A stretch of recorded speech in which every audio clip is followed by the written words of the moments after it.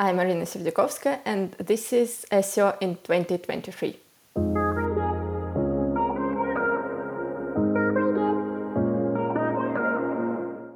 Irina, what is your number one SEO tip for 2023? My number one tip for SEO in 2023 is to create or update content to satisfy user intent.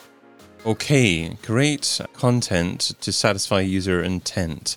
So you also shared with me beforehand that you should not, as an SEO, be doing something just for SEO if it doesn't benefit users and customers' UX. So what would come under that umbrella? I would say that first we need to create the website which is not for Google, and don't think about how to rank. And first we need to think about what customers or potential users are expecting actually to see on our website. And the content is the king still in 2023, where you need to understand how to create content which users are looking for. And I think that in 2023 specifically, we need to be more specific about the content we create. So there are already thousands and thousands of websites even in one market, in one industry. And to be competitive, we need to think about the customer first and not about the keyword research first, because then we will compete with many websites, but maybe it's not our audience in the end. Okay, understood. So how do we differentiate ourselves? I mean, you said yourself that there are many more competitors nowadays, so many more websites in your niche. You mentioned the importance of thinking of users with your content, but how do you really actually create content that is that different and distinctive and better than your competitors? I would recommend, and this is what we are doing for our clients, to speak actually with the customers and potential customers, to use the feedback from customers to create content. So not using only the keyword research tool, but also going to the customers and ask them what are the questions you would like to find answers on our website. What are the benefits you are looking when you would like to buy our product or to pay for our SaaS tool. So this is, I think, the main difference between when you're creating content based on the keyword research and when you go to customers and ask what they are looking for, and then you match this with the data you have. Okay, so if you've got a big organization with a customer service team, and customers obviously regularly speak to that customer service team, is it sufficient for that customer service team to have an additional question that they ask each customer? You know, what else would you like to see in our website content? What do you feel isn't answered? What could we do better at? Or do you actually have to set up a separate conversation and have a more intensive conversation with customers? I think it's both, basically, because you can have a group of customers who are open to give you a more detailed feedback, and most probably if they are like a fan of your business, they will be appreciate to take part in the business and improve the business if they use your tool or your products a lot. While to have the broader data, it's important to maybe ask the questions after you talk with the customer, or you can actually get these questions based on the questions which customer asks. So you don't need to directly ask them like what you would like to have on website. Most probably the customer team can have this list of questions because they have, for example, they have 100 calls during the week, and they ask us, how to cancel the tool. And I need to have this, or how this tool can work with another one, which is also very popular. So you can get these from the customer team directly, and you don't need to ask the question directly from the customer. So that's a good point, actually. So conversations with customer service teams may be skewed towards perhaps negative feedback and questions around servicing that negative feedback. So you need to perhaps be a bit more proactive to reach out to customers who have neither positive or negative feelings about you as a business, to perhaps get questions that better reflect a broader section of your target audience. Yeah, I agree totally. And you also can have a focus group. So you can have the customers who are maybe not that satisfied with your tool or the customer service in general. So you can get these things, and you can use for sure this for the improvement of your business and to improve the content on your website. So in an ideal world then, if you're setting up a focus group, I presume that this has got to be done on a regular basis, maybe once a quarter, maybe once a year. How often would you recommend to do this kind of thing? I think actually 1 time per year should be enough. If it's you don't launch a lot of new products or new tools or new features for your tool, because there are a lot of investments you need to make to actually organize this focus group. Not from maybe money perspective, but from the time perspective, which team should invest to do this properly. So you also talk about SEO being a broader part of the whole business, the whole perhaps conversations with marketing teams, product teams, development teams as well. So I mean, what does that look like? How does SEO better marry itself to all the parts of the business that it could impact?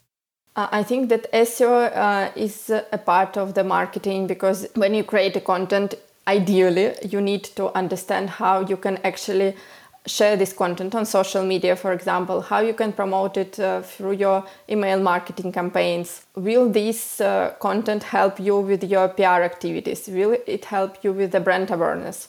So if you can match most of these things with one content piece, it's a win-win for the business. Because if you do this only for SEO, for example, to rank on Google, yeah, it's good goal, but if you can match it with other marketing channels, you will have much more out of one content piece. Absolutely. Okay.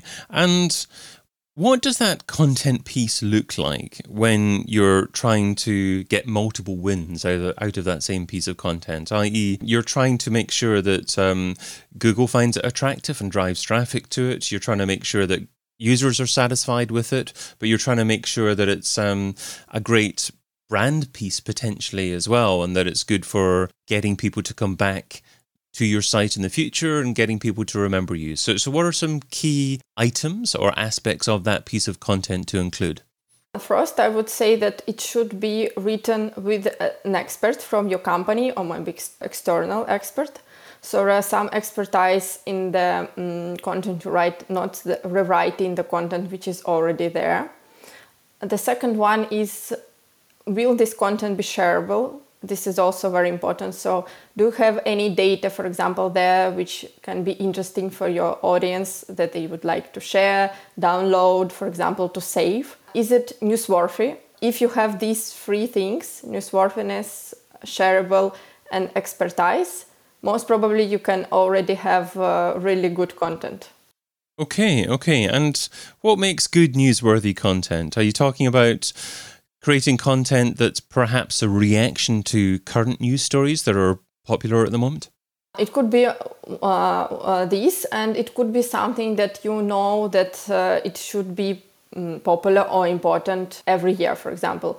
Every year we have New Year, every year we have Black Friday, for example, we have summer holidays. So you understand that, for example, media is writing every year during the April, May, where you can go for your summer holidays, or what you should buy during Black Friday, and this is the content pieces will be out in October. So you can get these planned, because when it's something reactive, you need to be very fast, and it's not always possible for marketing teams, because maybe you don't have the capacity to react on this, but then you have still a lot of things which you can plan.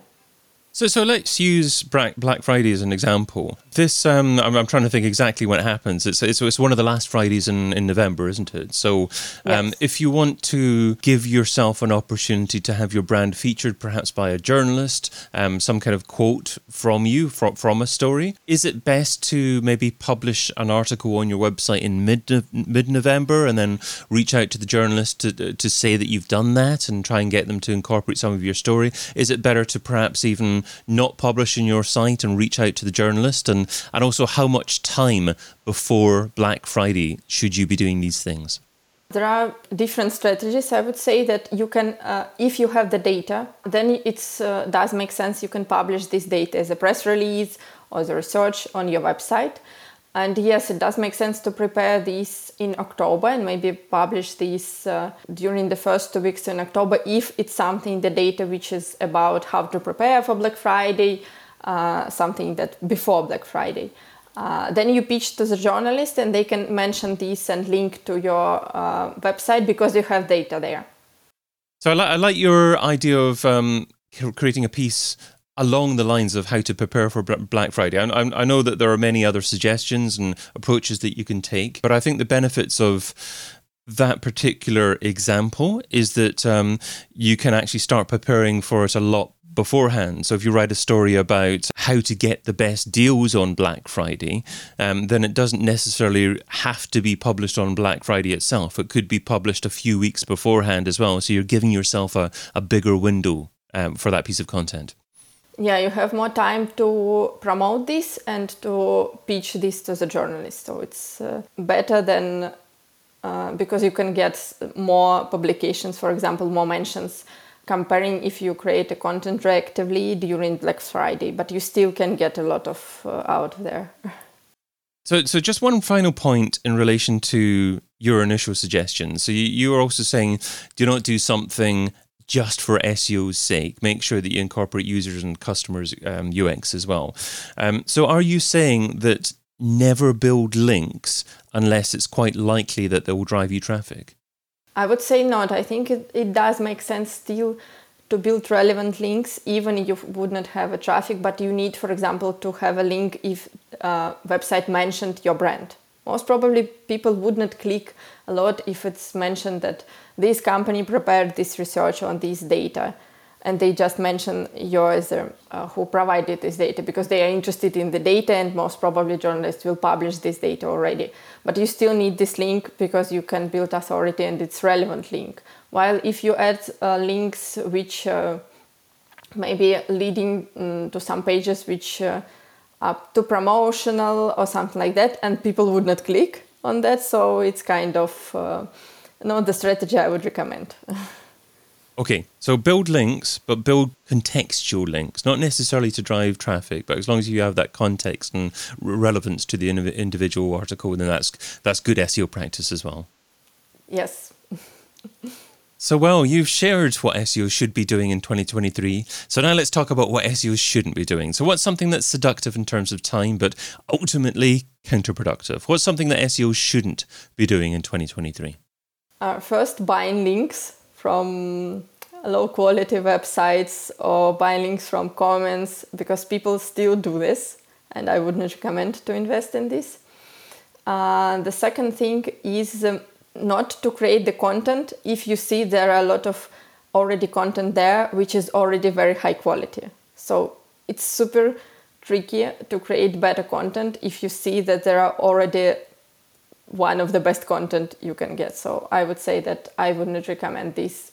Okay, so what you're saying there is actually before you choose to write content, analyze the SERP, and if the answer already exists, the optimum answer already exists, don't bother competing for that keyword phrase. Go after another keyword phrase instead.